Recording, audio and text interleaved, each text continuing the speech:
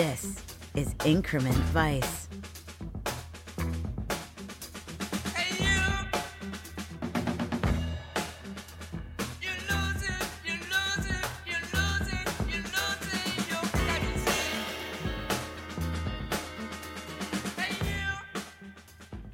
The podcast that explores Paul Thomas Anderson's inherent vice, one scene at a time, with your host, Travis Woods. A peace sign that transforms into a middle finger. It's Doc's signature gesture and a sign of the times, a symbol of hope and love that curdles into anger and entropy. And if that doesn't sum up so much of inherent vice and what it's about, hell, what so much of today is about, well, after 41 episodes of doing this, I'm not quite sure what does. While 2020 has been a year with absolutely no shortage of horrors, featuring as it does as many gut-punch plot twists as Inherent Vice has celebrity cameos, it's also given us a saving grace or two. And a major one for me, and I'm going to assume anyone out there listening to a podcast of this sort, has been the filming of a new Paul Thomas Anderson film, provisionally titled Soggy Bottom.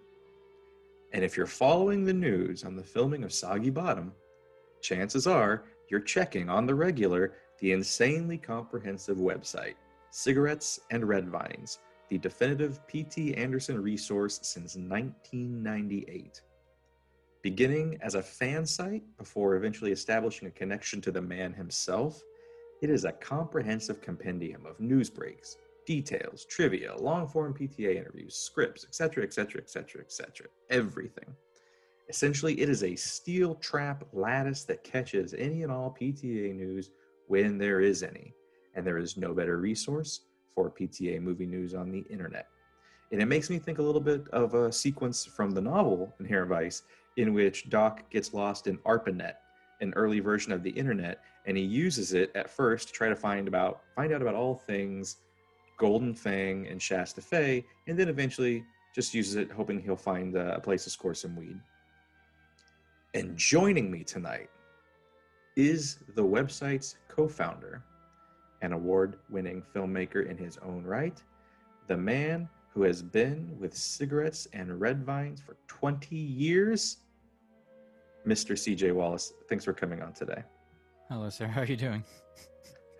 You're already giggling. Yeah, I like the what was that? The catch lattice? What was it? That was amazing. Oh, bless. Oh, well, listen to you. I screwed it up, but you said it. Whatever that was poetry. You ruined my poetry.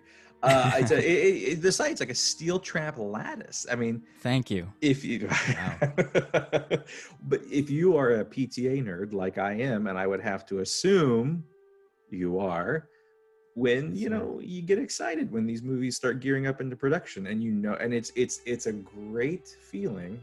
And again, this is almost DSM-5 quality level psychosis here, but like, it's comforting to know there's a place on the internet where I can go and find out every little bit of information that is available on this movie that I won't see for like another year and a half.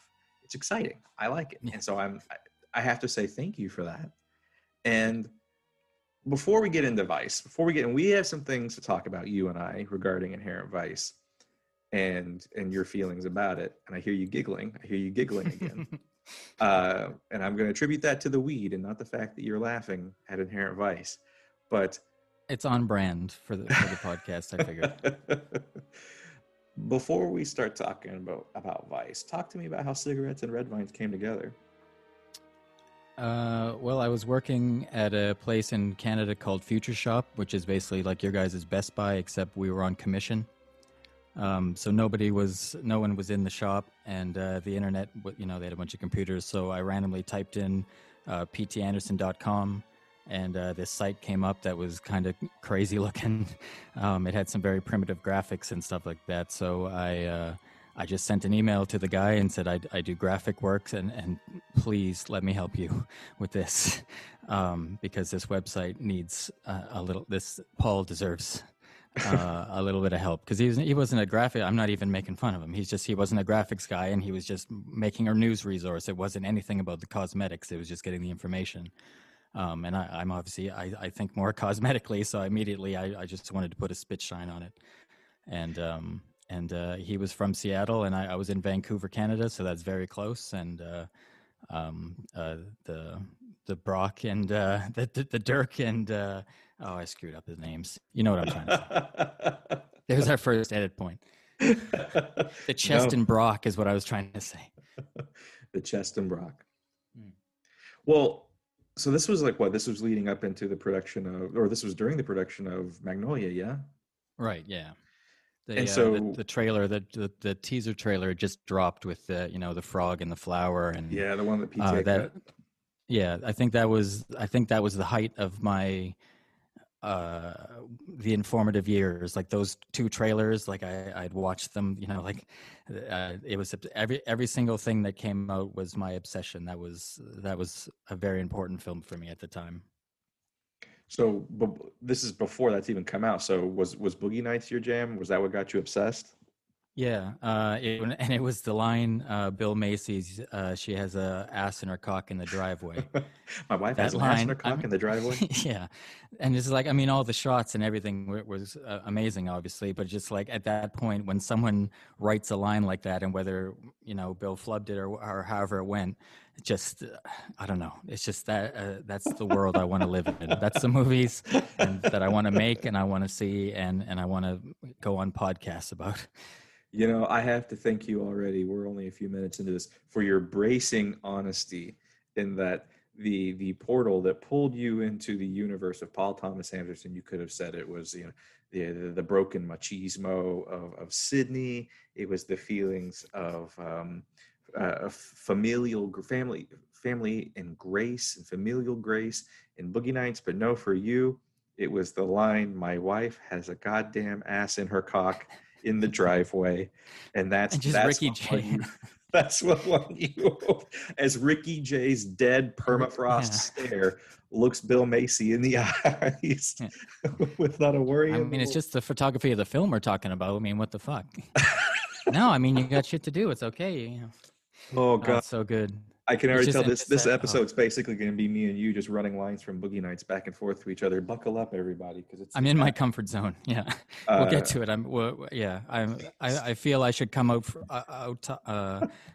off top and say that I know the least about the movie we're discussing today. We'll boy, we're not going there yet. We're not. But you and I are having a bit of a Doc and Bigfoot thing right now, in which you're getting a little high. I've had a few to drink, and so we're both representing two of the main characters in the film. And I guess we've already lost track of the podcast, and we're just going to start doing Boogie Nights lines back together or back and forth with each other. And I'm fine with that. Yeah, I'm a big fan of Boogie Nights. So you're a PTA nerd back in the day, and so you find this website. You offer to do the graphics work for it.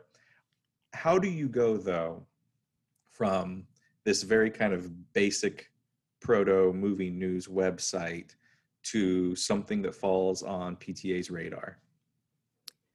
He actually just started calling the guy I did it with, Greg Mariotti, did the website with. He would just call. Greg called me one day and was like, "Man, PTA just called me." He just called him up one night for an hour and a half and just like, "Hey, man, it's PTA." And Greg was like, "Can I call it? Or can I record it?" And he had this little primitive tape thing, and he played it for me, and it was, I don't know. That would not be my first instinct when someone like that would call, would be immediately. But he was a news guy, so like that was his thing. So every once in a while, he would just call, and I'd go hang out with him, and he'd have this tape of like the latest call. And Greg was just it was his whole life in that beginning to just keep putting the news up, and he was just really on it. And any small development that happened, the Italian Boogie Nights Region 6 is out now, and it's got the fourth trailer. He knew everything about all that stuff. What was going on, and that's just really, Greg just did such a thorough job. And I mean, my graphics at the time weren't amazing, but we sort of had this color-coded system for each film, and I don't know. It was early internet, so Ain't It Cool News doesn't look that great, but it was early internet, and it kind of took off. So we were the first sort of Paul thing, and so. Well, at this I point, guess he wanted to make sure, that we weren't going to post any crazy stuff, or he figured it was better to just play along. I guess. the devil you know is better than one you don't. Uh, Mhm. but at this point, you guys are essentially, I mean, Cigarettes and Red Vines is essentially the official Paul Thomas Anderson website for maybe not in name, but I mean, you guys get scoops directly from him at this point, yes? Right. Yeah. I mean, the last probably two movies we really haven't. The more that the internet annoys him and privacy and on and on and on. There was a picture of him and Maya that came out where they were just kind of going to the store and just wearing whatever, and they were making crazy faces. I think he just kind of had enough of the internet. So, a lot of the scoops that were coming were just coming from Deadline and people that were just sort of eyewitnessing things or having anonymous sources. So they just kind of shut it down. And, if a press thing would happen, they would put us in touch with, whatever studio was putting it out, and we'd work with marketing. But yeah, for the first at least 18 years or however long, his assistant, Aaron Titchener, or Albert Chi now, would send us emails filled with wonderful things that were, when you're an up-and-coming filmmaker, to get to live vicariously through another person's career who's also happens to be one of your heroes, and you're getting these scoops and breaking it to the world. It was definitely the fuel that you would want when you're trying to do that for a living. And you've hung out, or you had some interactions with him, right? Like you've got a couple of funny stories in the canon about you and CTA. Yeah. I guess we can just, yeah. I haven't told any of these ones, but I guess we can, I'll tell you, I got two that I think would work, and if you can cut out whichever ones. The first one, it was at the There Will Be Blood premiere. He brought us out to San Francisco. He was playing, I can't remember the name of the theater, but it's got this beautiful old pump organ, and this guy comes out of the floor and plays this old-timey John Bryan music for 45 minutes, and it's beautiful, and the sound is incredible, and it's just a wonderful theater. So he invited me out to that screening, and I had no money at the time, really, and so I went out there, and I had to go back the next day. And so Albert Chi finally found me, and he goes, "Hey, there you are. Hey, what are you doing tomorrow?" And I was like, "Oh, no, of course." And I'm like, "I'm, hanging around San Francisco," which I absolutely was not. He's like, "Okay, cool. Paul wants to go for breakfast tomorrow." I was like, "Oh, Jesus. All right." And I was like, "Oh, yeah, great." And so now I have to figure this out. I had no hotel room, so I'm driving around San Francisco before, there's no phones or I didn't have one that, was connected to the internet the same way things were now. So I was just lost and going to hotels and trying to find things and couldn't find anything. So you do the sleep in your car. So anyways, I get the text of where this diner is, and I get directions to go there. And I've never really been very directionally sound. Same. So he says, "All right, we're here. It should be like 15 minutes from where you are." So I say, "Fine." I text him, and so I'm driving, and I'm going, and it's taking a little bit. So I keep texting back and forth. I'm like, "All right, 10 minutes, and I'll be there." And I'm going over the Golden Gate Bridge, and I realize at some point, some type of way, that I'm heading the wrong way. Oh, and God. then I pull over to a gas station, and I'm 30 minutes. I've driven the opposite direction from where they're going, and I've just recently texted, "Oh, yeah, 10 minutes. So anyways, I finally get myself around, and by some miracle, I find I'm getting close. So I write to him, I'm so sorry, I've been trying to find parking." And of course, when I get to the restaurant, it's this pier side restaurant that has 4,000 parking spots that any person could easily use. So this has been at least 45 minutes, and I walk into, it's a very big restaurant, it's sort of open air, and I walk in, all of a sudden I hear, "You fucking asshole." And then it was a big hug, and everything was fine.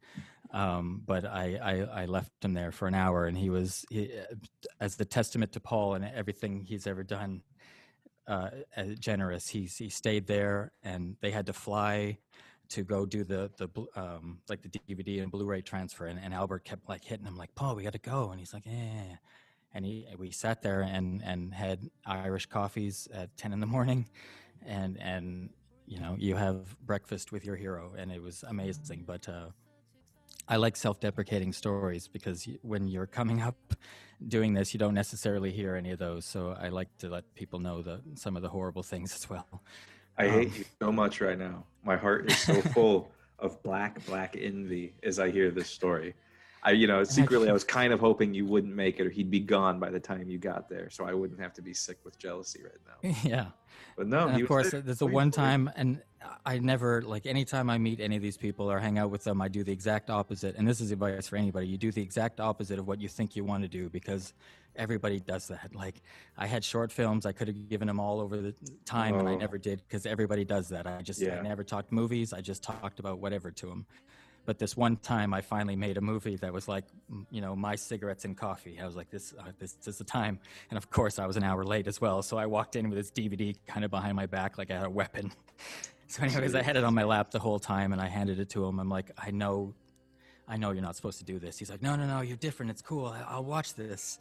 And then 8 months later, he sent me this quote email about the short, and he's like, you can use it. Just, it's here. And it I don't want to say it got me, but like your very flop sweaty impression of him as like, oh, you can use it. Okay, take it. I don't know. One of my favorite things is the Magnolia behind the scenes documentary. Me and my best friend have it memorized, and we would do like in jokes from it, like very minutiae stuff. And so I think part of the impression is him going like, I promise I will have it done by Tuesday. And then we have the close-ups of Richard, Stanley, and Julia, da-da-da-da. And, he's just doing that. I think I'm trapped in Magnolia Paul energy. Oh, my God. But he gave me this wonderful quote about it that like got me to William Moore. It is like it opened up thousands of doors. It was the most amazing thing. So that one is, so I have one more where I was an ass, and it'll be quicker than that one. Oh, give it to me, because I'm seething with anger now. Okay. This one I was at the same job. And again, Vancouver to Seattle is at least a 3-hour drive, never mind if there's traffic at the border or whatever. So at 4 o'clock, I think I get a call from Greg. He's like, Paul's in town and Sandler's here. They're going to do a Punch Drunk private screening at this theater. You got to get down here. So I was like, oh, God. So I just left my job, which is not something you can do, and got in the car and drove down. And, of course, there was a lineup at the border, so that took 30 minutes. And anyways, I get down, and I was very hyper child, so I was like sweating and crazy and just like panicking that – so anyways, I get there about 30 minutes late, and there's no one outside. All the lights are down. So I start pounding on the window because I'm a maniac. Oh, my God. And a couple people come up, very, dressed very beautifully. And they're like, hello, maniac. And I said, hi there. I said, I'm here for the screening. And they said, that's cool. Everyone's in there and it's happening. And I said, and then, you're in panic mode because I've driven 3 hours. I'm not going home. So, Jesus Christ. So I'm just like, you start saying anything, and I'm like, Paul's expecting me. So, and so this theater is owned by Paul Allen, the billionaire. So they think that I'm a friend of Paul Allen's. Oh my. And they have no idea who Paul Thomas Anderson is, and even what's going on. They just hear like weird, 3-4 time music coming from the theater. So eventually they let me in, and I opened. There's a lower area and then a balcony. It's a very beautiful theater. So I open the floor level balcony, and of course that's like bang, and 10,000 people look at me. So I quickly duck out because I'm not going to take the hit for that.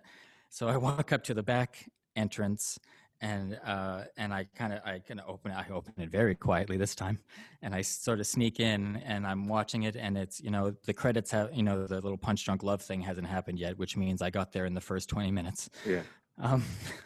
And then so eventually, I think it was a scene where Lena shows up, and it's finally like really, really bright, and all I see is a sold out theater. My co-website guy, Greg Mariotti, Paul Thomas Anderson, an empty seat, Adam Sandler. Oh my. So I was too terrified because I thought, I don't know. It was like, I don't want to go down and CJ, like they were in the dead on. center. I know, but it was 40 people wide, the rows, and they were in seat like 17, 18, 19, 20. Oh, so like I would have had to go, excuse me, and like just it would have been like doing the wave at a hockey game. It just would have been this whole sea of. So I stood in the back the entire movie, like aforementioned Maniac. They didn't really do a Q&A, but then the lights came up and I ran down and a bunch of people swarmed Paul. So I went and stood by Greg and he was like, "What are you doing? What are you doing?" And I was like, "Oh, I just stood in the back." And then everyone kind of went away and Paul was like, "Hey." And then Sandler walks up and I'm sitting in the seat kind of like defeated and he's sort of towering over me and he kind of looks down and he went, "Oh, you fucked up." But it was in very, like Billy Madison, but with a goatee and like a wrinkled polo. It was just like, you fucked up. That's so perfect. It was the funniest thing ever, but also just like, like. So, anyways, Okay. those are two of several that I have. But I mean, I think those might have been too long. But this is a podcast So about Inherent Vice. This is nothing. We're still in the pregame here. Oh yeah, I will be honest though. I feel a little bit better after that very embarrassing story. I feel I'm a little less angry, but I'm a little less jealous. So I'm calming down now. I'm calming down. Yeah. Remembering why I had you on. I'm remembering the Punch Drunk Love premiere. Love premiere. Radiohead showed up randomly. They were recording "Hail to the Thief." Oh, God. And I have a Radiohead collection that is unmatched. Up until In Rainbows, there's not a thing that exists for Radiohead that I don't have in my mom's attic somewhere. And all of a sudden they walked in and like Philip Baker Hall was just leaning over a buffet table and just like eating everything. It was just there's lots of wonderful stories, but I think those other ones are more appropriate. How dare you? You just described like my personal heaven. Hanging out with PTA. You got Philip Baker Hall over at the deli counter. You've got Radiohead strolling in. How dare you? We were doing so well. We were doing so well. I was calming down. I was relaxing. I was remembering how much I love cigarettes and red vines. I'm jealous. There was a horrible moment where I couldn't help not going up to Tom York, and I interrupted him and Nigel Godrich, and I was like, "Oh, I really love that song Punch Up at a Wedding." Oh, Jesus. And I didn't realize that they were still recording Hail to the Thief, so like there was this early release of their stuff. And so I went up to another hero and he like blinked one eye at me and he was like, "What?" And I was like, "Oh God." So anyways, this was how I handled things in 2001. I definitely developed a lot more tact by being in the war zone and making egregious errors. Oh my God, blinked one. So I have nothing that can top that because I don't know enough of funny things about Inherent Vice to make up for that. But oh my God, wow, that's a bit of cigarettes and red vines lore that hasn't been around. Cigarettes and red vines lore. Oh God, well it is. I will say again, cigarettes and red vines. It's such an incredible resource. The site. If you are a PTA nerd, and obviously I am. I mean, I remember when Vice was coming together in pre-production. And the insane accretion of casting news updates that would be posted, everyone from Brolin, Phoenix, Short, Witherspoon, Del Toro, all the way down to people like Jeannie Berlin. And Jesus, I was like Zuckerberg at the end of the social network, just endlessly refreshing, hoping for more and more news from you guys. Yeah. And so, that's in a way, I need to. I was just going to say that's Brian. There's a guy named Brian Tapp who's been running the site with me. Where if I get any news, I send it to him, and he's been doing. He's the guy that posts the stuff for the last probably 3 or 4 years. So I definitely want to make sure that. Well, I have to thank you. I have to thank you both, Brian and CJ, for essentially creating my psychosis for this film, because I was so beside myself, excited for it before it even came out, just because I was like, oh my God, PTA is making a neo-noir. I'm so excited. Which. I suppose it's time to do this, CJ. It's time to do it. It's time to do this. Yep. I hope you're ready.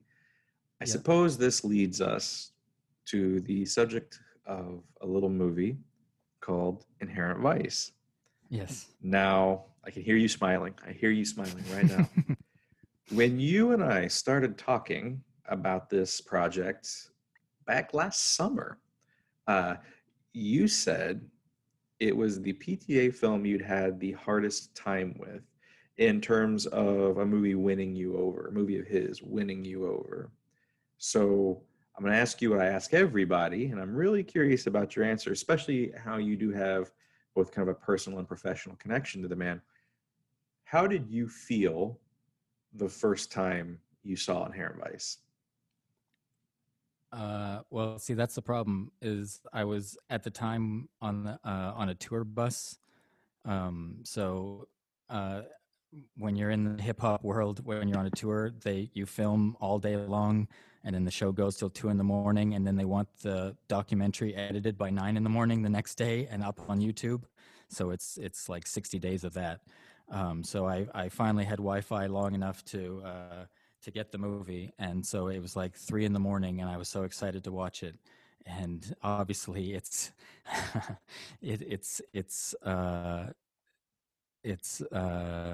difficult to. It's not immediately inviting at 3 in the morning when you're very tired.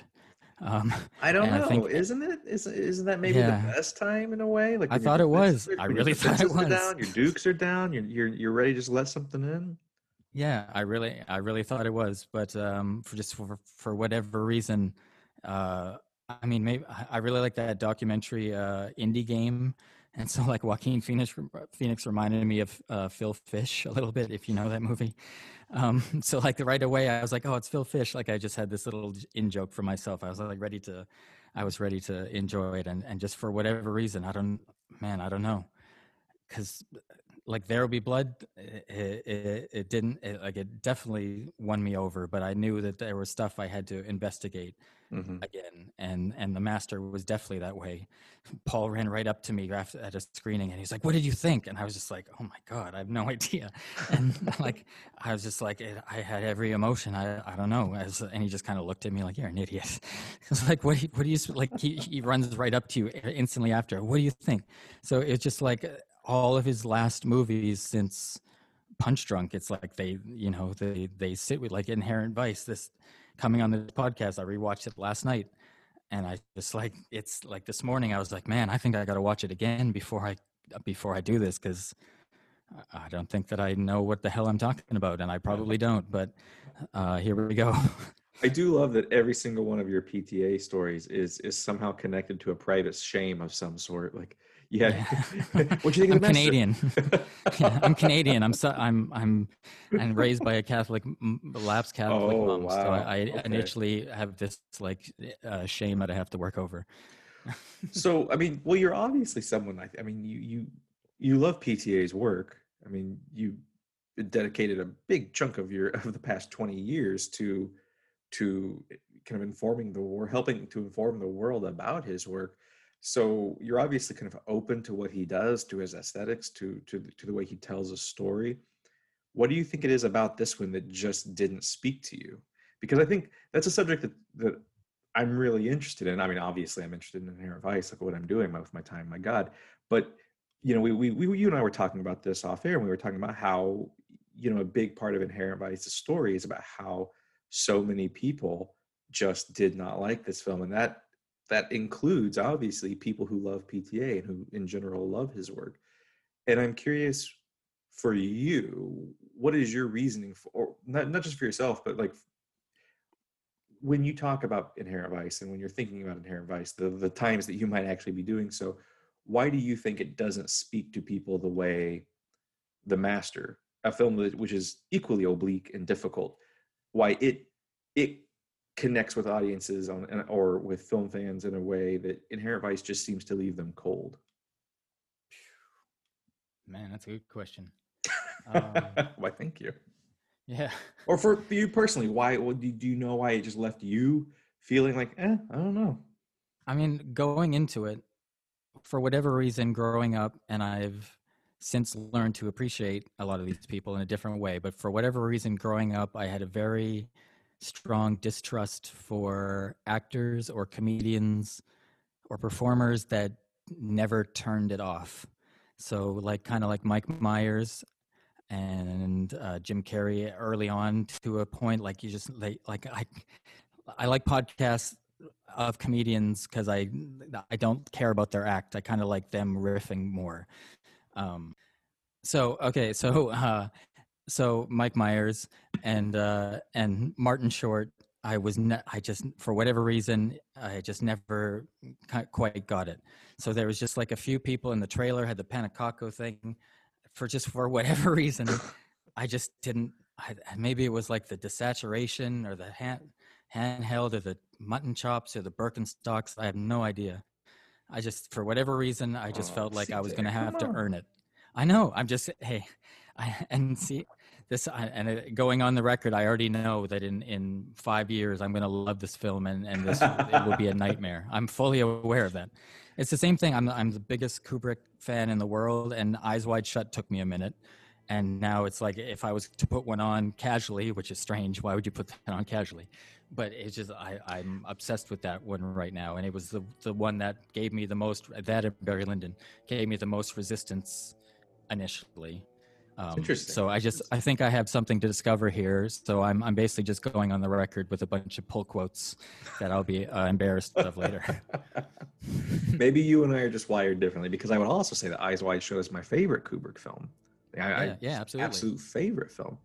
And yeah, no, I'm on board. I'm definitely there. So when you finished watching Inherent Vice for the first time, were you just sitting there on a tour bus looking at a laptop going, wow, he lost it. He just lost it. He's made his first bad movie. No, I blame myself. I thought that I tour with celebrity weed rappers. So I just thought that the night had gone on too long, and I was just not in the right mindset for it, and I was lost a little bit. Isn't this kind of a weed movie, though? Yeah. Again, See, I say to you, isn't that the perfect scenario to be watching this movie? I thought I thought I had the whole thing figured out. but for whatever reason, like I said, I don't know. I don't know. It's just things are meant to find you when they do. So like this movie, I hadn't watched it in forever, and I just knew something would come up that would make me dig back in, and it's just always sort of polluted the back of my head and just kind of think about it. And I just knew at some point it would come back, and it would be for some reason, and here we are. Well, that's something. Had you graciously rewatched this for this show, had you not seen Inherent Vice since that first time up until now? I had tried a couple times during similar circumstances where I was just like, I'm tired, and I'm like, okay, but I want to watch a movie, so I think I got enough energy to get through this and figure it out, and then I would turn it off because I needed to give it a fair crack.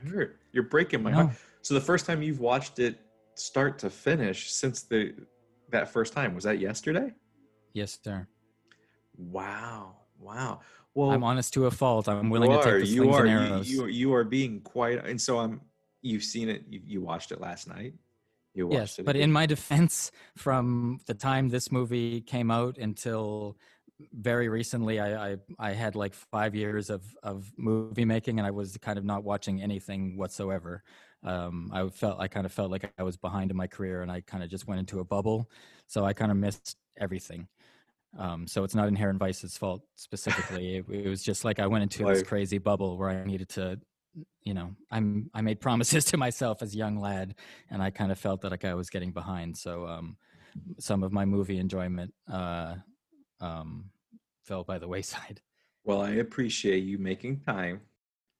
Well, now that you've seen it again, has your opinion improved at all? Has it changed at all? Or is it still just this weird smoky obelisk just staring back at you and you have no idea what you're looking at? Well, see, that's the thing. Now everyone's going to eye roll, but like the first few times, like the apparitions and all these things, like none of that was, and the narrator and all this, and like all of that was lost. I wasn't a big Owen Wilson fan for a while, for whatever reason. I like Bottle Rocket and many things, but for some reason I don't know. So anyways, I was like, oh, he's in the Paul movie. This will be, it'll get me back in. I said he was fine. I don't know. I wish I could explain what it was. Like even Martin Short, like I said, he's sometimes he's a little too wacky for me. In the past, I'm saying in the past.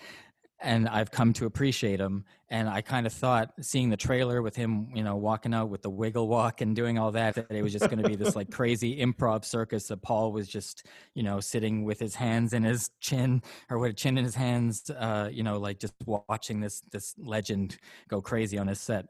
And he was just, it was great. It was wonderful. It was a whole bunch of wonderful surprises that I need to go back and stop. Like I was watching it like not like it was homework, but it was like it had something against me that I had to figure out.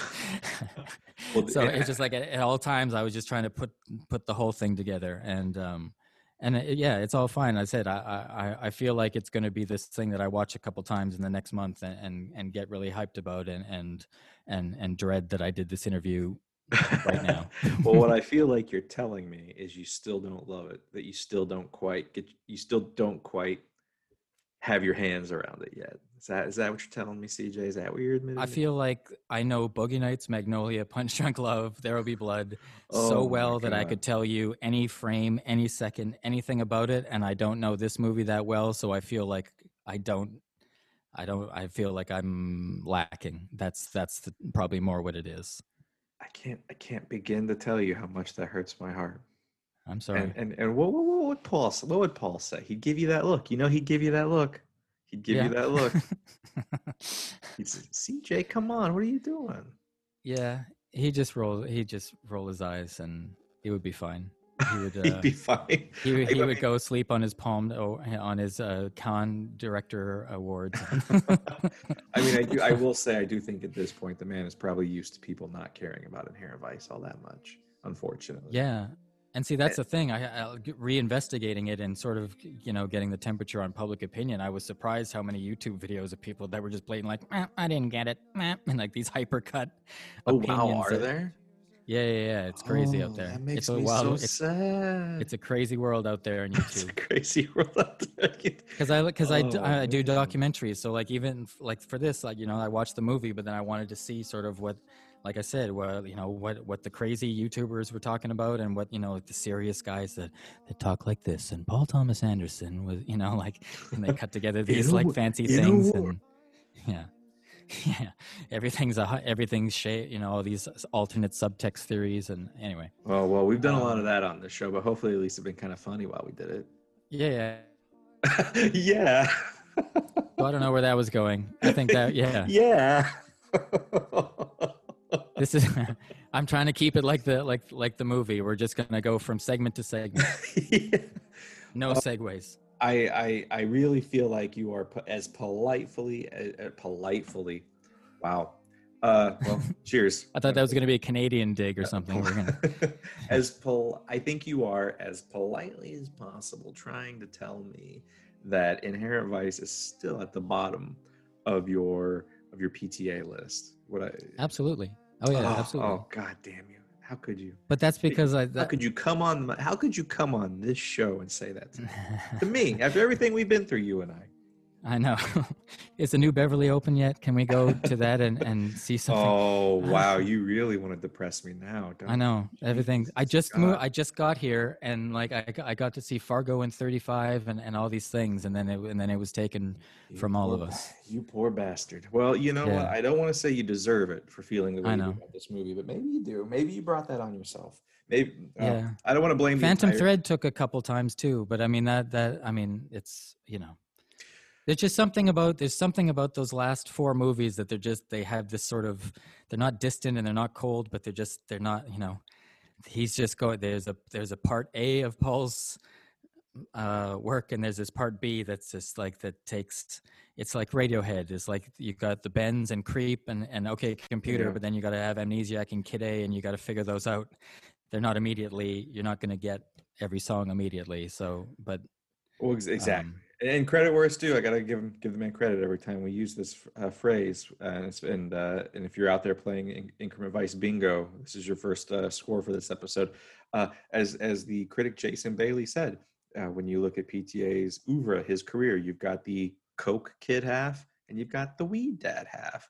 And Weed Dad half, which begins with There Will Be Blood and runs up to Phantom Thread, and I'm assuming is going to include whatever this new film is going to be called, perhaps Soggy Bottom.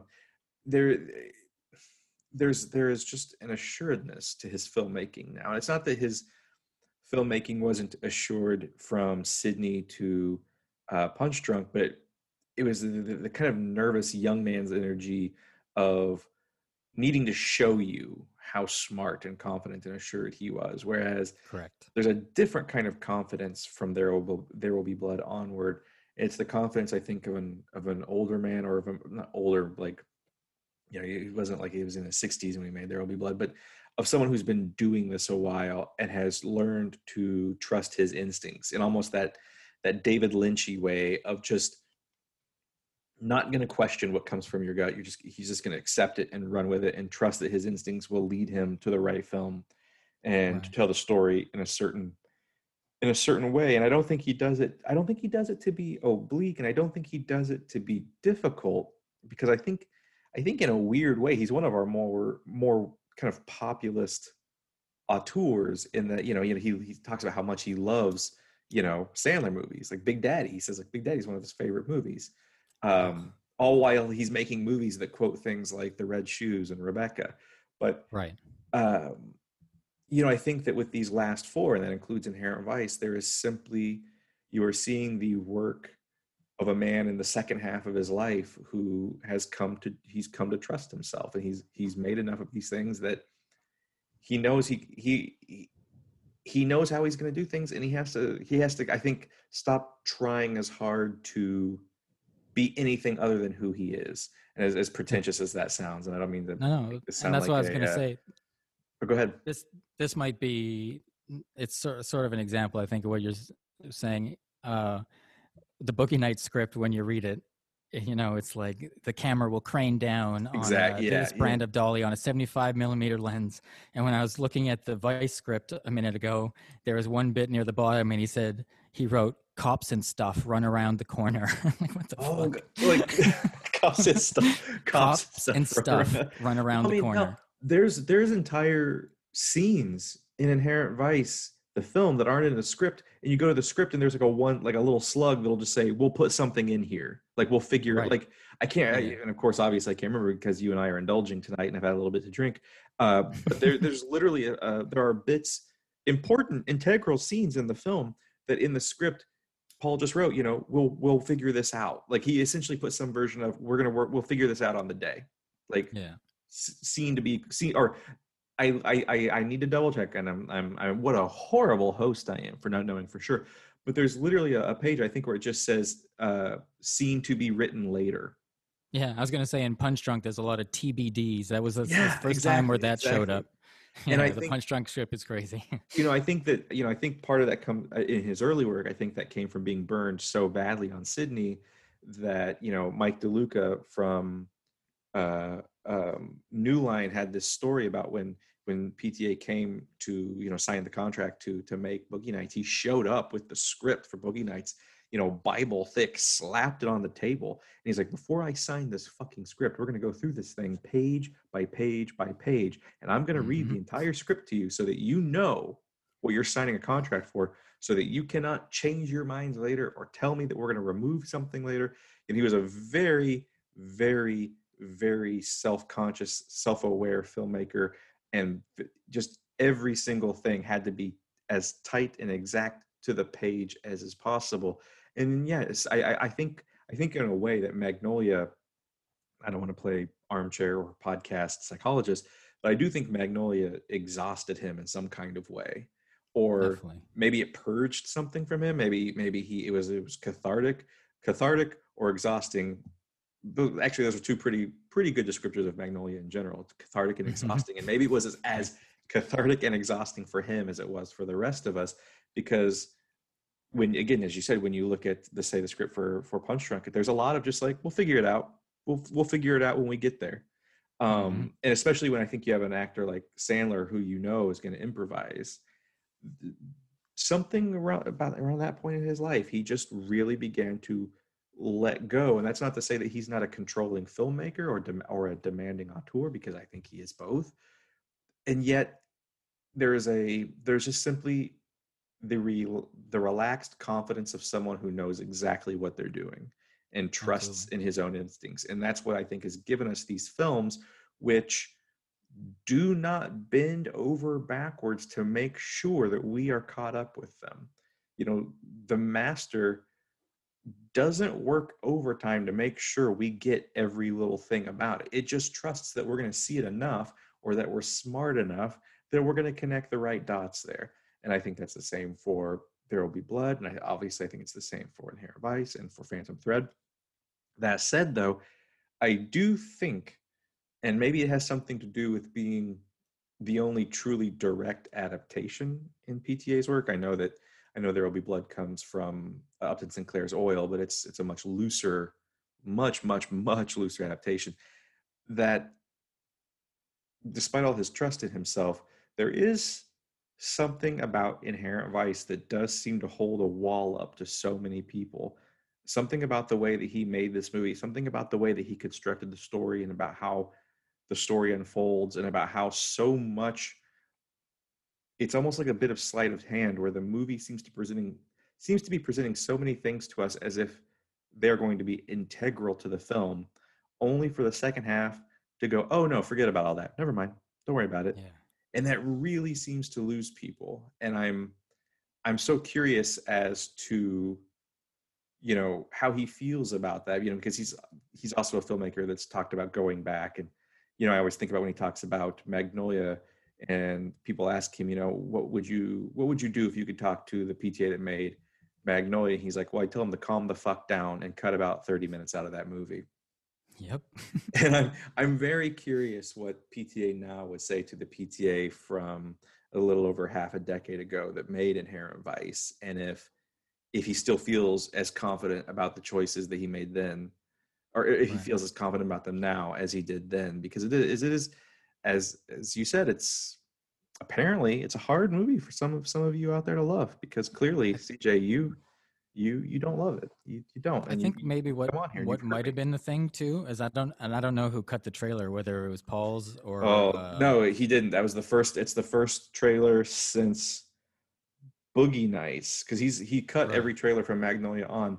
This was the first time that he ceded that control to a marketing house that was hired by Warner Brothers.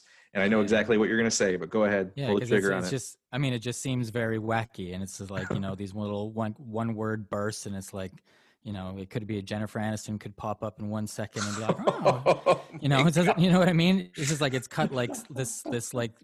It's not what the movie is. It's definitely not. So I think, you know, people get this Big Lebowski thing in their head, and they ignored all the other references because they might not have known what those were. And they just heard this Big Lebowski, and they see the smoking and the big chops, and he's falling off, shooting people. Boy, you can't let go. You can't let go of those mutton chops, can you? You keep bringing that up. It was my Phil Fish. It was my way into it. It's the fashion of the day, CJ. Come on, man. Absolutely. Come on. Absolutely. It's easy. I don't know why Neil Young had. You're right. Neil Young had. You got a problem with? Hey, Neil Young's Canadian. No, he's Canadian. I love Neil Young. Come on, you can't like Radiohead and not like Neil Young. One wouldn't happen without the other. Tom is more Neil Young than he is anything else, I think. Oh, or used to be, I guess. Maybe. And hey, and Christ, this is an actual PTA film with a full-fledged Radiohead song in it. Right, Spooks or and you still don't care, and you just don't care. No, it's cool. You can tell. You can. How many times have you said you're breaking my heart on other podcasts? Do I have the record for that? Yeah, you're pretty high up there right now, buddy. I gotta be honest with you. That's all right. Yeah, it could be the Japanese whiskey that I've had a little bit too much of. But no, I'm feeling particularly vulnerable right now, and that's good. We're gonna make a classic episode, one way or the other. It's gonna end with me in tears and you consoling me, telling me that you actually do kind of like the movie. You'll keep coming back to it. You'll keep trying. You're not gonna give up. You're not gonna leave me hanging like that. It'll be like a Joe Rogan podcast where 3 hours in, we're not even saying anything, and dude's head is just red, and he's screaming about being drunk. And God. Yeah. Hey, how about his new set? Let's just go sideways for 2 seconds. How about that new set? Kent, please, if anyone listens to this and knows those people, I will come for free. I will drive there. I will fix that lighting. Someone has to fix it. Young Jamie. No. Anyways, no, don't you can help. Cut that. Don't help that podcast. Don't help that show at all.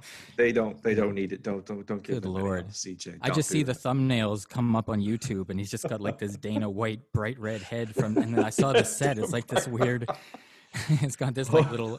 Anyways, I'm sorry. You know, if you are out, if you're at home right now and you're playing Increment Vice Bingo, we've already mentioned Coke Kid and Weed Dad. Now this is the part of the show where we go wildly afield from anything having to do with Inherent Vice. And apparently today we have landed on Joe Rogan's big red Dana Whitish head. Which, as one does. Sure, why not? Why not? Yikes. Yeah, I did some work for the Bisbing documentary, so I have to see these people. Maybe that's the one tomorrow where I call you about. I get the feeling. I get the feeling someone's legal department is going to be calling me before this episode makes it We'll up. Be fine. We'll be fine. We'll be fine. All right. Well, so you and I, we've been through a lot in the first half of this episode. We've had some startling revelations about your relationship with PTA and how you've humiliated yourself before him, which makes me feel a little bit better now because I'm so angry at the fact I was really hoping that you were going to come on today and you were going to admit to me, you know what? I know how I told you, because you and I, we started talking last summer about this. And I was really expecting you to come on and go, you know what, Travis? You know what, pal?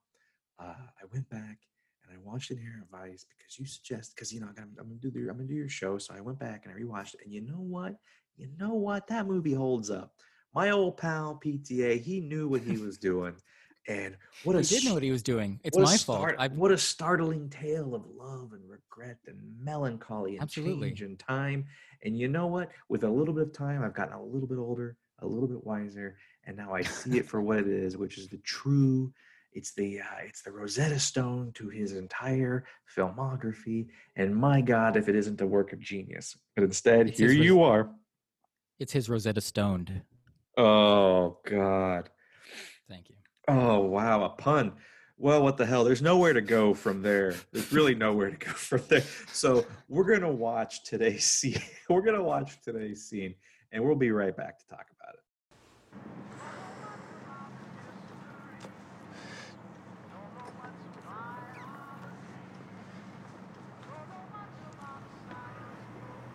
Golden Fang operatives, 12 o'clock. Fast approaching.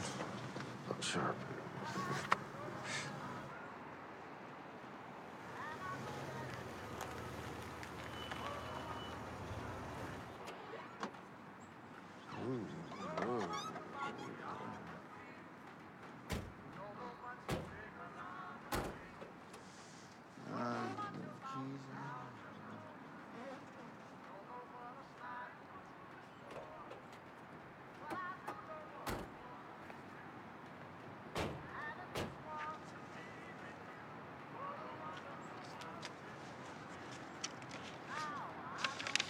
What's all this? It's a credit card. Don't hippies have them? Yeah, it must have meant that why is your mother handing me this? It's not for you. Oh, yeah. You're supposed to tell him, well done, welcome back to the main herd, safe journeys. That's journeys plural. Well done, welcome back to the herd, safe journeys. Okay, I guess I can remember that.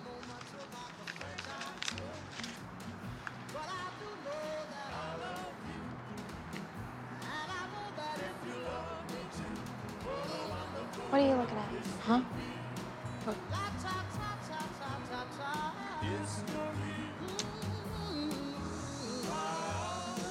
So, you guys been working for the Golden Fang long?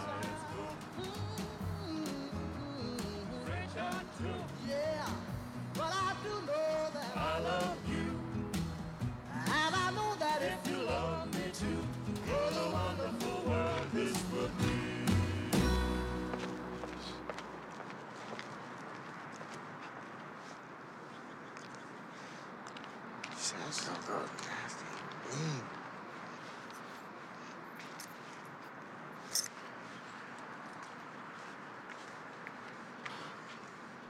Yeah, nothing? All right.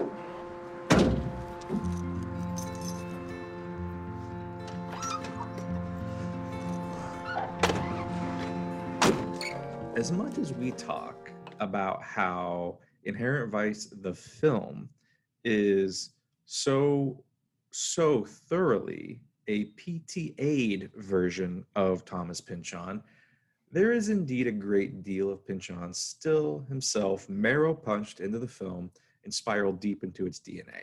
Maybe not always on the surface, aside from some twisty-turny plot kinks and some pretty alliteratively dense character names, but there are always references and in-jokes packed in visually, filling out the background of nearly every scene. And this one is no different, and it's maybe my absolute favorite, and that is the layering of Sam Cooke's just perfect, wonderful world into the soundtrack.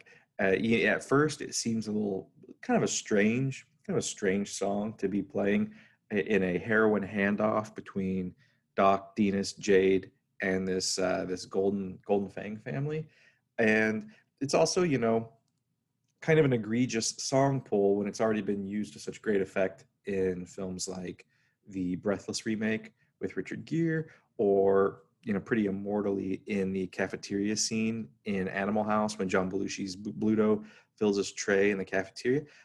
That said, there's a really sharp, kind of cute, kind of super nerdy reason for using that song in this scene. And this is just a little bit of trivia for anybody out there taking notes. I absolutely love this.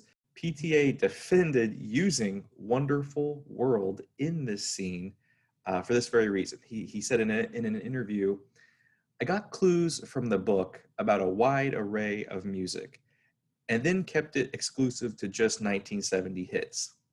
It makes it feel a little more well-rounded in terms of the period.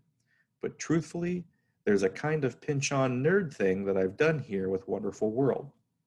Sam Cooke is referenced in Pynchon's novel Vineland.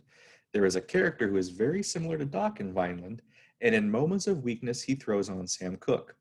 I think I remembered that intuitively. Wonderful World was so skillfully used in Animal House that I had to wrestle whether or not to use it again, because you can't beat how it's used in Animal House. But I thought the statute of limitations was up and that we could use it. But if you're going to use a song that good, you have to really feel like you've earned it, because it could be really easily cheating to throw that song on. It's so contagious. Now, I don't think he's cheating. I think it's great. I think it's really touching. I don't think that you, CJ, have read Vineland because you hate Thomas Pynchon to your very, very soul and your core. You've admitted to me off air. You've said, I hate him so much, almost as much as I hate Inherent Vice, the film. These are your words. Even though you hate Pynchon so much, in Vineland, which does feel like a very, very dense spiritual companion film to Inherent Vice, featuring as it does a very Doc-like character, a post-Civ and 70s hippie burnout named Zoid Wheeler, who often listens to Sam Cooke in times of trouble. I love that PTA would so fully nerd out that he would do the Pynchon thing of making such an arcane pop cultural reference. This in this very Hall of Mirrors fashion, referencing Pynchon to reference Pynchon by working in a Pynchon reference from Vineland in his film via the song Wonderful World. But there's also something that's very PTA about that, in that with all of the heavy lifting required in the first 2 hours of this film, there's something about the mood of this scene because of the inclusion of Wonderful World here. It feels like the audio equivalent of a gorgeous cool breeze across your face on a hot day, and that seems very PTA to me. That idea of, hey, let's give the audience a break. Let them have a nice pop song amidst the weirdo krautrock like Can and the heartbreaking Neil Young stuff. Just kick back, roll the windows down, light a joint, and relax with some Sam Cooke and your friends. Like, that sounds like PTA to me. And I as iconic as that song is, and I have seen some people critique its usage in this scene because this scene feels like such a minor moment to use it. I think the film earns it. I quite enjoy it. And now here's where you're going to say something that just really breaks my heart about how much you hate the moment. No, I was actually going to say, I was going to say that was actually one of the times where I kind of did feel my shoulders come down, and it did feel, I was going to say, like a warm bath. I mean, I'm having fun with it, but I mean, it is my least favorite. But I mean, it's like, look at his work. It's like his least favorite is still better than everything ever. That song is such a warm bath that, like, when you pulled in, it was just it felt like you said, it was very PTA-ish, but still, like you said, this is why I felt like I didn't know what the hell I was talking about, because you had like 15 layers of the onion there that see, it's I can't keep up with that. You knew what you were walking into. You can't pretend to be Joe Pesci. No, I know. Goodfellas. You knew what you were walking into when you came into this room, CJ. You knew it. You knew it, buddy. I absolutely did. But I had to face my fears. But I love that you kind of confirm that it does. This does almost feel like a moment where he's like, okay, I know the movie's kind of hard. Everybody let your hair down. Let's play some Sam and hang out. Let's like relax. Let's have a funny little moment, because we've just had so Right. much heaviness come before. And we're going to have some kind of heavy emotional lifting in the scene to come, with Coy being returned to his family and Sortilege musing about the nature of time and the American faith, and Doc and Shasta and Bigfoot and their sorrows. And this does just feel like it's almost like turning the dial on the radio, and you've been listening to some really heavy, sad music, and all of a sudden you catch a Sam Cooke tune, and you're just like, okay, everything's going to be all right. Everything's going to be okay. And He smoked your joint right to the very end. Like, that's the one thing I noticed. He couldn't even hold it anymore. He had smoked it so far down. And you're just like, you know what? Sam's on the radio. We're going to be okay. Gang, we're going to be all right. And there's something about this scene that just feels very... And again, I think it's purely Sam Cooke. It's because The Wonderful World is just one of the greatest soul pop songs of all time. And it just relaxes you. You can't help but smile when that comes on. And I think that's... I don't think it's manipulative. I think it's just the mark of a director knowing exactly what tone he needs to hit right off the bat with a scene like this that kind of has to act as a bit of a palate cleanser coming after the heaviness of the scenes with Doc and Adrian and Puck and Crocker Fenway. This very much is like, hey, it's still okay to laugh. It's still okay to hang out. It's still okay to have a good time. And it just feels very Vice appropriate to me. And it sort of reminded me in a way of the Lonely Blue Boy bit from, but like a way less threatening version of like Sandler and Hoffman coming together. Like it was kind of that, like a wider version of that, like the comedy head to toe thing. It just sort of felt like that, and they got the Lonely Blue Boy going, and it's kind of taking the edge off, and it's like you're kind of humming to it, and they're just being ridiculous. It kind of felt a little bit like a nod to that to me. That scene felt. CJ, you are a dangerous guest to have on, because between that and then throwing out those Boogie Nights quotes, all you're making me want to do is talk about other PTA movies than the one at hand. Because now I just want to talk about Punch Drunk. We're not going to do it. I'm going to stay on track. You're not going to pull me away. I really like when he gets out of the car and he's just mumbling to himself the entire. That was my favorite part of the scene. He's just get the ticket. He's like closing the door and he's just doing this under his breath mumblecore stuff. I love that this is what you've locked onto here, is the fact that Doc's a little absent-minded. Well, yeah, I have. And the other thing that in the script, Paul wrote that the description of the young daughter had a future of drug use. She looked like she had a future of drug use, and I just thought that was which is right from the book. That's direct from the book. And boy, she's so mean. We're gonna get to her though. I have one more thing to say before we talk about the family, and that is.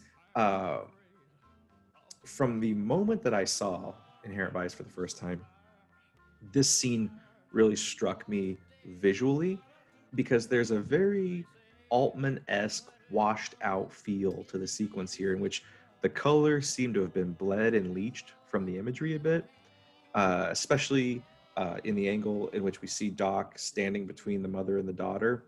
I have that note written exactly right here. I said I wrote that it looked like he had a haze on him, like he was almost not in a cloud of smoke, but he just had. It was like like a very harsh vignette, sort of with a. Yeah, it's in that scene where he's asking that great line. So you've been in the Golden Fang long, or been working for the Golden Fang long, and it reminded me of a quote from an interview with PTA when he was talking about the film stock that he used for Inherent Vice, and he said that. In kind of conceptualizing the film, I had a kind of faded postcard idea for this movie. And then I got lucky because I had all this film stock in my garage from back when I made Magnolia in 1999. That's back when you, CJ, were checking websites on your Canadian Best Buy computer. Wow. and finding a little place called Cigarettes and Red Vines. And anyway, no, it's called Cigarettes and Coffee back then. That's to be clear. That's right. I changed it to Cigarettes and Red Vines because people. Paul likes Red Vine, and people thought that Amy Mann song was about him at the time. So I'm not sure why I thought that would be a good idea to name the site after some sort of song that kind of, but that song kind of like doesn't paint him to be the greatest most in control necessarily. And I'm like, hey, that'll be a good thing for the site. I just didn't want to get rid of the cigarettes and something. So when I took it over myself, I thought that would be some type of in joke, but maybe it wasn't the best. Well, he doesn't seem to mind. He likes you. Yeah, he's fine. So yeah, he's fine.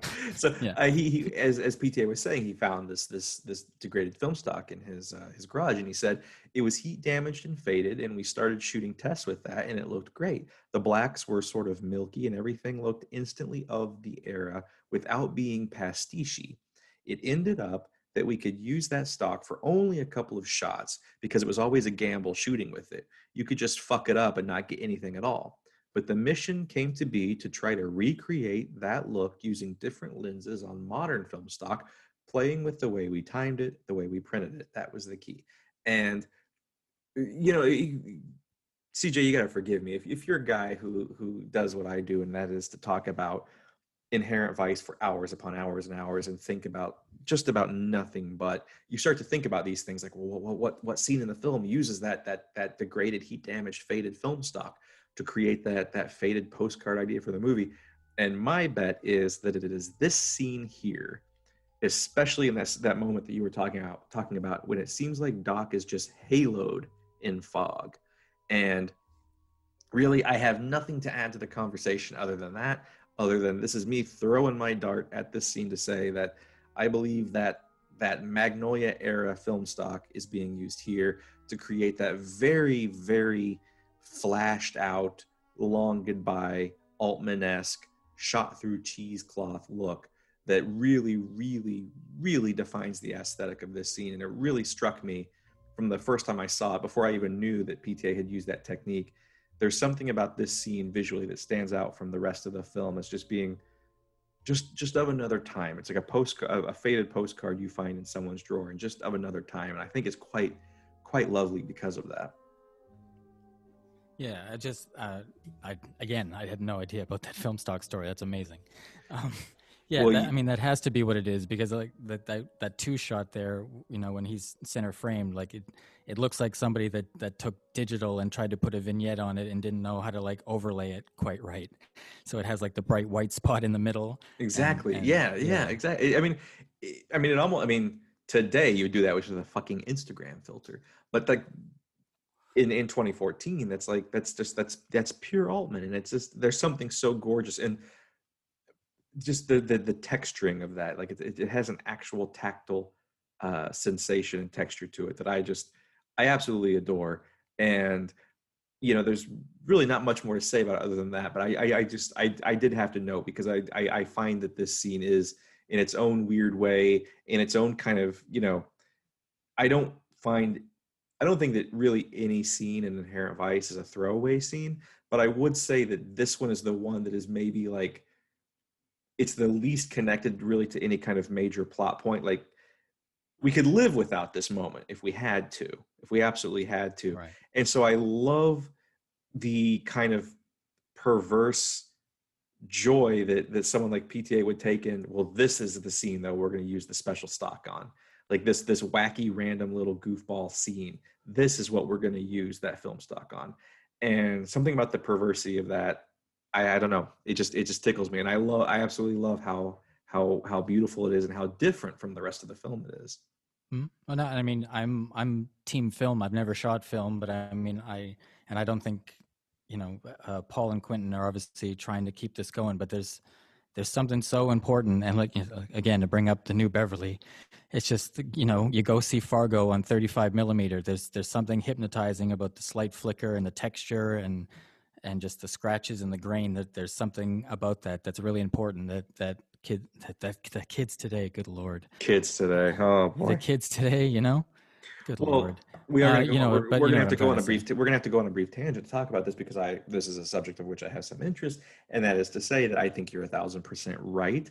And that thing that as I was trying to like grope and grasp my way through that sentence, when I was saying that there's something about the tactile nature of this sequence, the texturing of it, you just don't get that digitally. And there's something about film that just, you can feel it, and it's you can get your hands around it. It's real. And I also think that there's something, as you said, when the joy of going to the New Beverly is the brain seems to just ingest imagery at 24 frames per second differently.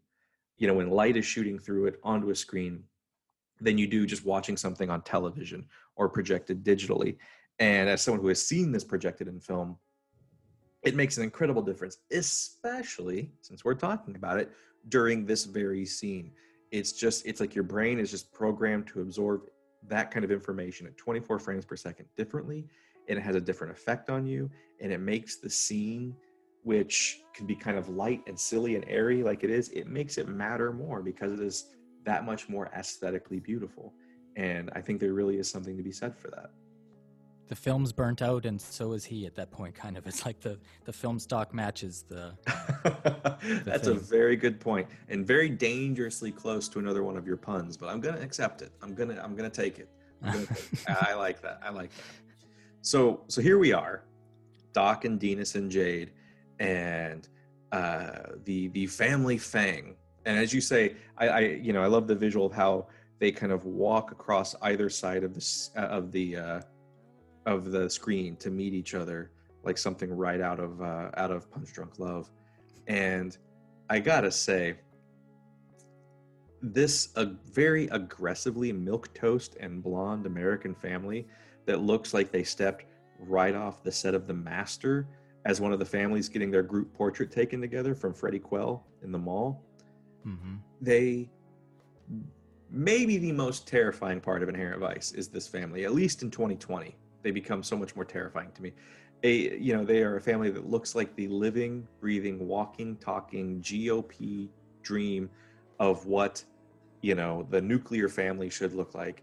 And as I said, seeing them walk across the screen right as Doc walks across screen left and meeting in the middle, it really lays out in a visually schematic way the two oppositional forces in American culture at the time.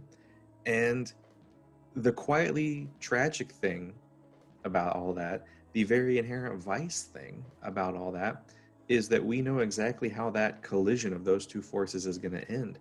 People like Doc are going to fade like a postcard, like a flashed out, faded piece of film from PTA's garage. And these thank you. And these blonde fucks, these blonde Hitler Youth looking shitheads, are going to continue to ascend into the Reagan 80s. And these are the literal and figurative acolytes of Crocker Finway, who we've just seen. With the both PTA in the script and Pinchon in the book note that, for instance, that daughter, looks like she has a future in drug use. Now we would call her, she's going to grow up to be the first Karen. Right. And there's something, and I think that's so in keeping with the tone of the film too, is, as I said, when we see these two forces face off and face one another in this scene, it's very, very funny. But the sad thing is, we know exactly how this is going to end, and it doesn't end well for everybody on Doc's half of the screen. And there's something, as I said, very vicey about that, in that there's a melancholy underneath all of that to know that, like, Doc's going to lose to these people. Like, he's going to lose. And I don't know, that's sort of what Quentin played with a little bit with Hollywood too. The audience always knows how that story is going to go with Sharon, and that's kind of looming. Is that sort of what you mean too? Yeah, it's exactly that. Is that, there's the melancholy of knowing that after this deal is done, whatever happens to Doc after they meet in this Macy's parking lot, which was located in North Hollywood and was recently torn down to make way for a disgusting megalopolis of condos and a gigantic mall, which also seems very Golden Fangy. Of course, why not? Why not Right. Destroy it? Why not? 2020, why not? My only happiness is the fact that they did that right at the beginning of 2020, and now that disgusting megalopolis cannot open. Right. So fuck them. So anyway, yeah, there's the melancholy of knowing, though, that after this meeting, this family of assholes, they're going to be just fine. People like Doc are going to get broken by this decade and kind of shuffle off into the pages of history in sadness and despair. and become characters like we see in Pynchon's Vineland, these post-70s burnouts who really couldn't survive past 1970. And then you see this family that, that sneering girl with a future in drug use is probably also going to grow up and vote for Donald Trump. Yeah. And because, I mean, my God, do they not remind you of a Trump voter family? Right. Especially in how they've indoctrinated their children to hate, and that the kids are going to grow up to be even more horrible than the parents. And, not to get super heavy, when I was just saying, oh man, isn't this scene like a nice cool breeze with Wonderful World? It's so nice. And you're like, yeah, it's like a warm bath. And then of course I have to go, well, what about Donald Trump? And I'm Canadian, so I can throw my hands up. You can wash your hands of the whole thing. But yeah, there's I can sympathize. That's all I can do. I can sympathize with you guys. Thanks a lot. Please keep a spot on your couch open for me. But there's there's something about this scene, and I'm so glad that I really love that you called it back to a very similarly designed moment in Punch Drunk, where you have the two oppositional forces walking across the screen and facing off against each other. But what's different about it here is, Doc has some really great lines where he kind of undercuts what they have to say, how, been working for the Golden Fang long. But in the end, there's the melancholy of knowing that really, this side is getting everything they want. They're getting their heroin back. And not only are they getting their heroin back, but they're going to win. The Golden Fang is going to win. We know what Doc doesn't. We know how the rest of the 70s go. We know where the 80s go. We know, this is 1970. We know where things are going to end up by 2020, when we have a golden idiot who's come out of his golden tower to wreak havoc upon the American fate. We know where things are going to go. And in watching this scene, you are watching kind of not just a literal handoff, but kind of a figurative handoff of, Sorleach I'm going to use that phrase again, the one that Sorleach uses, the American fate. This is kind of a handoff of the American fate from the hopeful hippies of the 60s, in the form of all these packs of heroin. He's kind of handing off the American fate to the people who are going to take charge of it from here on out, and that is families like this, these fucking monsters. And yeah, they're just that's Inherent Vice through and through to me, to be able to have that great warm breeze, Wonderful World Sam Cooke feeling, and then look at these evil assholes and go, oh God, this is where it goes after this, huh? This is where it all ends up. It's heavy.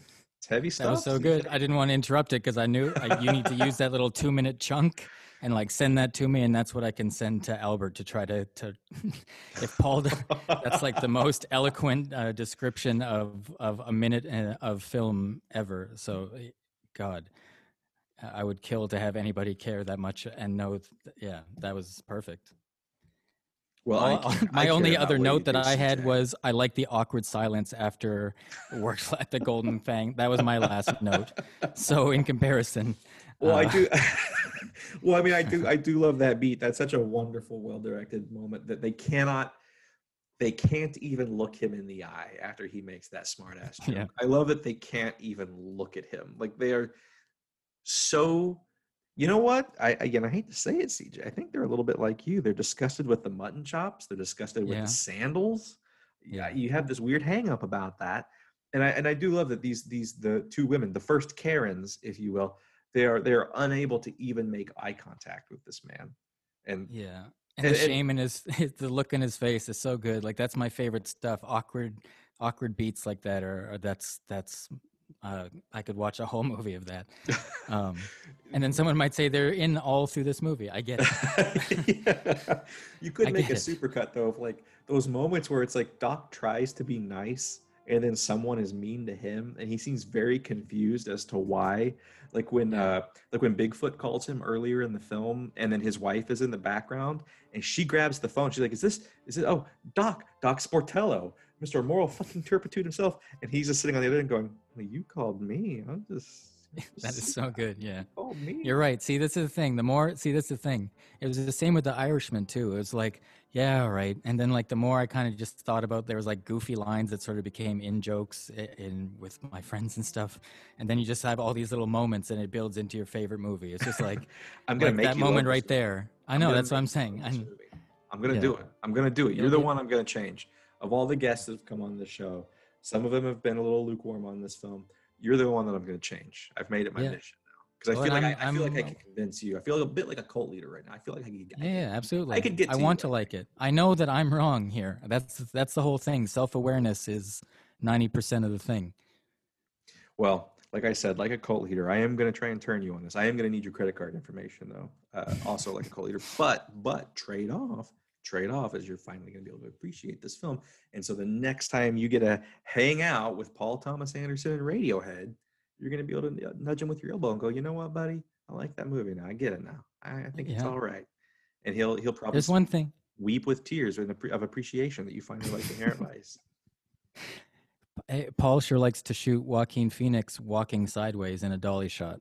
That's another I from the love your master to notes. that. I love your Yeah. notes. Yeah. And it He started sure with likes hey, to- like I'm Norm Macdonald. Hey, here's the thing. Yeah.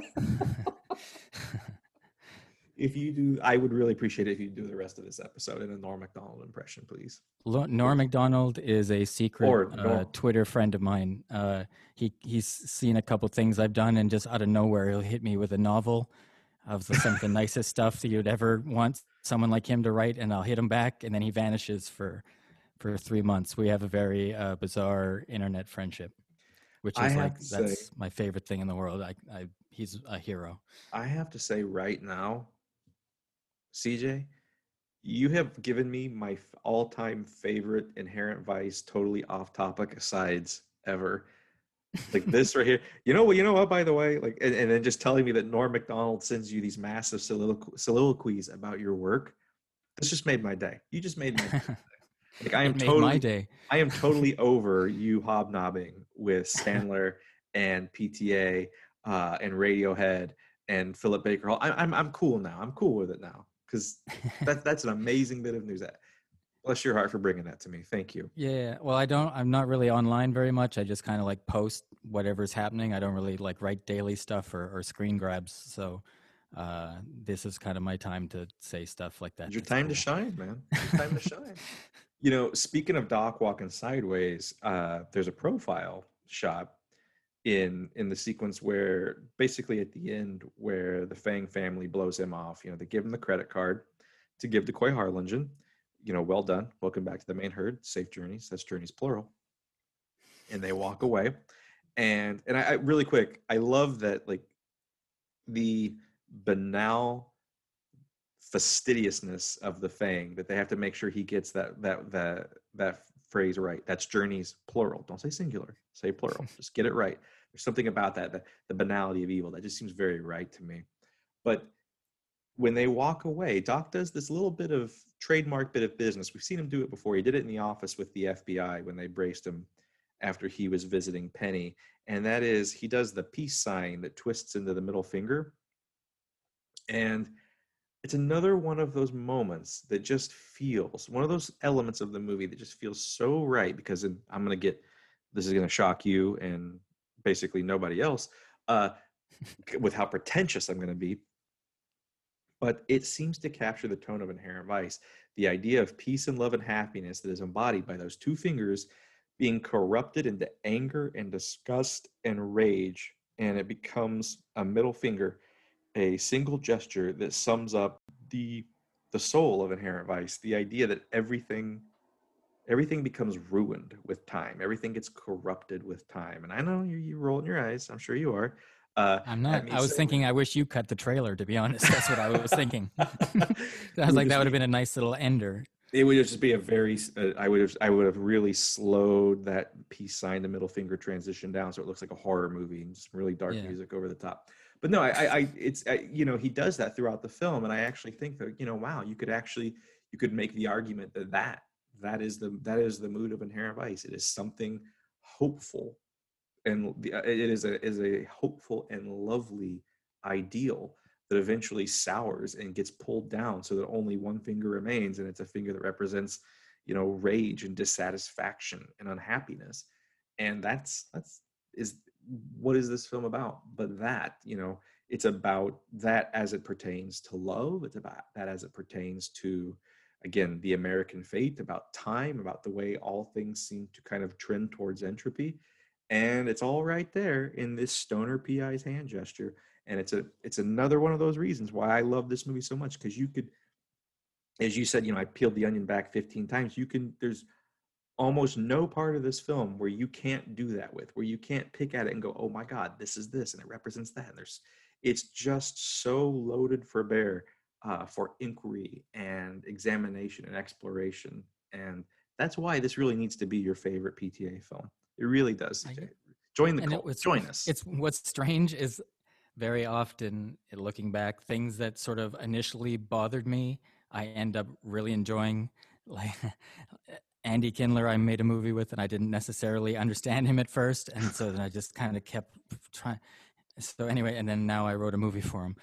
It's so I'm saying that to say that these things that stick at me, like this has always been on my mind. It's never not been on my mind that I haven't like fully.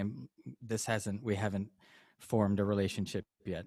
But even just you talking about the peace sign of the middle finger, like I'm watching that, and of course it's there. But what I found when I was looking around about all this is that I found a lot of people were sort of saying after the second or third time you've watched it, the fourth time all the jokes and all the subtleties start to flood in because you're stop being so suspicious or trying to keep up with something that may not 100% be there.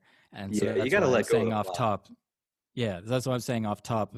I'm at that stage where I'm about to come out of the cocoon and blossom when I'm recording it as a caterpillar at the moment. So wow, nice turn of phrase. CJ. Look at you. Last thing I have to say about this, and is as we get darker and darker, because wow, it's funny, I did start off this scene by going, it's so light and airy, it's a cool breeze, it's a nice warm bath for you, a cool breeze for me, it's so pleasant. But that credit card that the family Fang gives Doc to give to Coy Harlingen, which what this whole handoff is about, is Doc doing something heroic and getting Coy out of the Fang by giving them their heroin back. And the mom says, well done, welcome back to the main herd, safe journeys. That's journeys, plural. And they, in addition to letting Coy out of the Fang, they're doing something else, which wasn't even part of the deal, which is they're offering him a payout via a credit card to help him get started, land wherever he's gonna land with Hope, his wife, and his daughter Amethyst. And while maybe Coy has earned it and deserves it for everything he's had to give up, and it will help the family Harlingen, it also reiterates something that we've seen throughout the film, and that is how the Golden Fang gives out seed money to the good guys. And as such, even the good guys are tainted. There's something I make a big point about in the last several episodes, and that is that, earlier in the film, it's made clear that the Japonica Fenway case was Doc's very first case as a PI, meaning the very first person to give him money to be a PI was Crocker Fenway, who's as close as we have to a villain and the head of the Golden Fang in this film. So you could make the argument that Doc's entire enterprise of goodness was financed by the very evil organization that is destroying life around him. And there's something kind of haunting to me about, in this moment, we're feeling so happy. Coy is going to get out, his family is going to be together, and yet it's going to be on the Golden Fang's dime. They're going to subsidize his freedom. And there's something kind of sickly and horrible about that. And it reminds me of something that Doc says in this very scene in the book version, when Dinas and he are driving to the handoff, and Dinas asks, how can you trust these people? And Doc just kind of shrugs with this very dark fatalism that's much more prevalent in the book than it is the film. And Doc says, What? I should only trust good people? Man, good people get bought and sold every day. Might as well trust somebody evil once in a while. It makes no more or less sense. And funny as the movie is, funny as the book is, that line always breaks my heart a little bit. Why? Yeah. What? I should only trust good people? Good people get bought and sold every day, man. And that's a thread that I've really locked into as I've been doing this show and rewatching the movie even more than I normally do, which is you notice that throughout the film, good people just getting bought and sold every day. And you see it a lot in this movie. You see it a lot in life outside of this movie. You see it a lot in 2020. And yeah, I don't mean to go all sad and sour because we started so fun with this scene, but this scene really, it for all its kind of lightness and humor and laughter, there's a real dark river running beneath it with all of the ideas that really made the book such an angry book, and with so many of the ideas that make this film such a sad film. It's all right here in this little moment. Yeah. Wow. Are you giggling at that, CJ? No, I'm just like, I'm trying. It's that moment. I'm like, what am I going to add to that? Oh boy. Well, you could start crying if you wanted to break out tears. It would make no, me sound, like you yeah, said, I would sound you were worried really about profound. it getting. You're worried about it being sad when I said I was a Radiohead fan. You're fine. That's true. I get it. Yeah. But yeah, to me, there's something so just disappointing, I guess, about this scene. Not about the scene itself, but about what it represents and about what it says about, good people get bought and sold every day. And we're watching it happen right here in this moment. Doc is taking a deal with the Fang, who's already paid him for his very first gig, and now Coy Harlingen and his family, who are going to be free, they're going to be together. But it's almost like if someone told you won the lottery. Oh, but by the way, and not that he ever would, but and by the way, it's Donald Trump's money. So anyway, go enjoy that now. Right. And I think you'd be like, oh well, Jesus, I didn't know it's his money. God damn. Like, right. Now what you do? Yeah. Now what you do? But then that's what kind of flows into the scene, is that idea of like, well, yeah, you're free, but also know that you're free on the dime of the very organization that is destroying America itself. Right.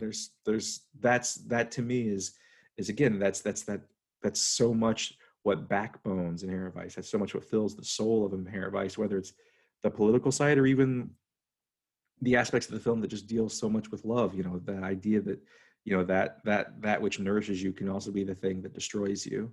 And or as PTA says, so much of this movie is about that one ex-old lady you can't let go of, even though you should. It's that thing that nourishes you, but at the same time it destroys you. And what I love about Inherent Vice, and what I love about doing this scene by scene, is when you break it down on an incremental level, you see that I'm going to give him the credit because I think he's a genius, that PTA does that. He infuses every scene on a granular level with these grand ideas, so that when you stand back, if you're not a real jerk and totally hate the movie like certain guests I have, you stand back, you see these themes. They then become writ large over the film because they're being exuded from every single sequence, and I just think it's an absolute miracle. Right, and that's what I'm saying, and I'm probably getting exhausting at this point because I'm sort of playing with the fact that I don't know that stuff, but I just truly feel that I'm at that level where the last time I watched it, I was too preoccupied with other stuff that I feel like the next screening of it is all that's sort of going to flood in. I think I just came to the project with the wrong mindset. And CJ, am I going to have to do a whole ass other Increment Vice podcast just to get you to watch it again so you can come on and like this movie? Am I going to have to do this? Because I'll do it. I'd be happy to do the sequel. I'd be happy to do the sequel. Increment Vice 2, Increment Harder, coming next year. I'll do it. I don't care. Right. I mean, we're going to be quarantined. God bless this Japanese whiskey. We're going to be quarantined for a whole ass other year. We are. So, I got nothing else to do. So fine. I will do this all over again. I'll do this all over again just to have you come back in a year and go, yeah, it's a pretty good movie. I like it. Okay. It's all right. I'd be like the next time I'm we Jay do this, Leno.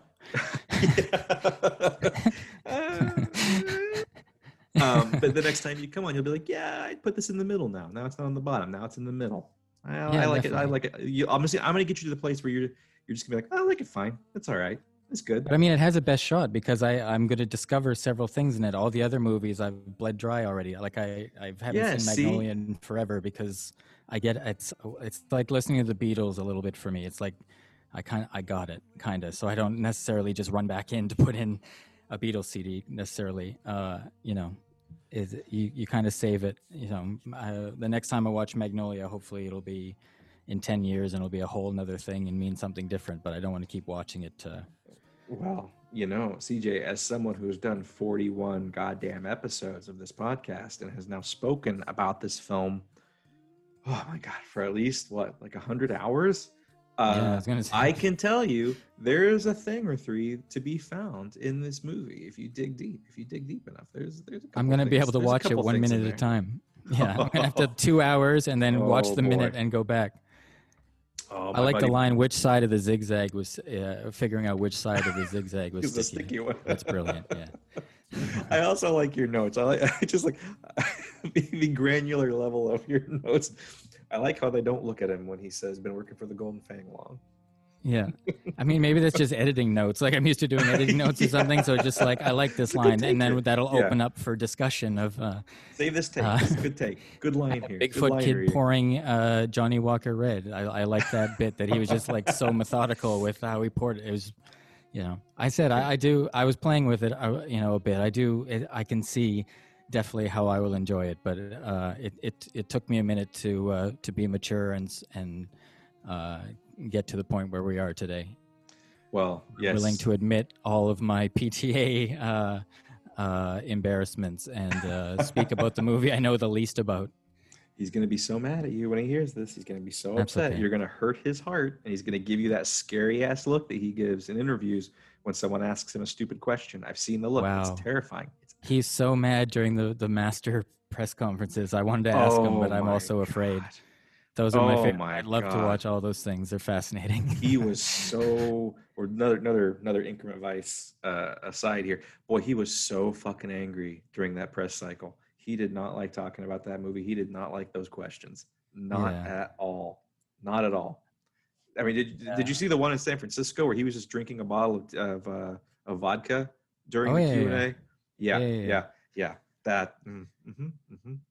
Yeah, I wonder with all the static with Scientology and things, you know, there's various conspiracy theories. I wonder how much, you know, maybe, I don't know, maybe there's just a lot of pressure because he was just like, you know, I feel like I've seen various stages of his behavior, and that was the most openly frustrated I've seen him at you know, like TIFF, you know, where you were trying to, you know, not necessarily, you know, you kind of put on your best face because he's your big premiere, and he was you thought he was stressed out. You thought he was mad then. Wait till you see how he reacts to this episode. Wait till you, because you know we send him every single one. You know he listens. That's okay. He's busy right now. Quentin did his big all-encompassing movie, so now Paul went back to the 70s. Now he's going to make his once upon a time in Hollywood. Oh God. Oh CJ, we were doing so well, and then with the third pun. Cooper Hoffman, huh? Oh boy. Cooper Hoffman's going to star in it. Yeah. That brings that gets me. You're going to make me cry in my own show. That's interesting. That? Yeah. See, I can save the interview. I can bring it back after I embarrass myself to bring up. Well, that is a headline that one can find on Cigarettes and Red Vines that Philip Seymour Hoffman's son, Cooper Hoffman, appears to be. I don't know if he's going to be playing a lead, but he's got a role in Soggy Bottom or whatever the hell it's going to be called, which is so insanely touching. And we have shots of Bradley Cooper dressed like Billy Mitchell, if anyone knows Billy Mitchell from King of Kong. Did you go? Oh God, Billy Mitchell. Did you go to the gas station? I'm going to go get the papers. Get the papers. Any reason for a Goodfellas reference? It's going to. Oh wow, we have so devolved here. Did you go to the gas station for the filming of that scene that made the papers? The sequence that was being shot in I think it was it Van Nuys? Oh no. Oh, I went. No, I haven't got any details about that, actually. I think because of COVID, I think everything is. I Well, don't you could think go and anyone's. peek. You could drive down and peek at least. Come on. Yeah. Cigarettes and red vines, man. Come on, get out That's a good there. look. I'm doing filmmaking myself, and I'm like peering You through go the to- bushes at another man doing my job. I drove down Hey, and bro. looked. I drove down and looked. You can just drive Yeah. past. It's on a public street. Now you're making me feel creepy because I But went you, and looked. no. But you implied that I should be like peering over the bush. I could didn't like go up and imply hope that. I didn't imply that. I'm not saying it would hurt, though. I mean, you need content for the site. Why not? That's true. But I mean, geez, now I feel We've like never monetized that site. Did you know that? No. We've never had ads or done anything. It was all just the labor of sweat love. of the brow. Yeah. So We labor bring of that love. savings on to you. Oh my God.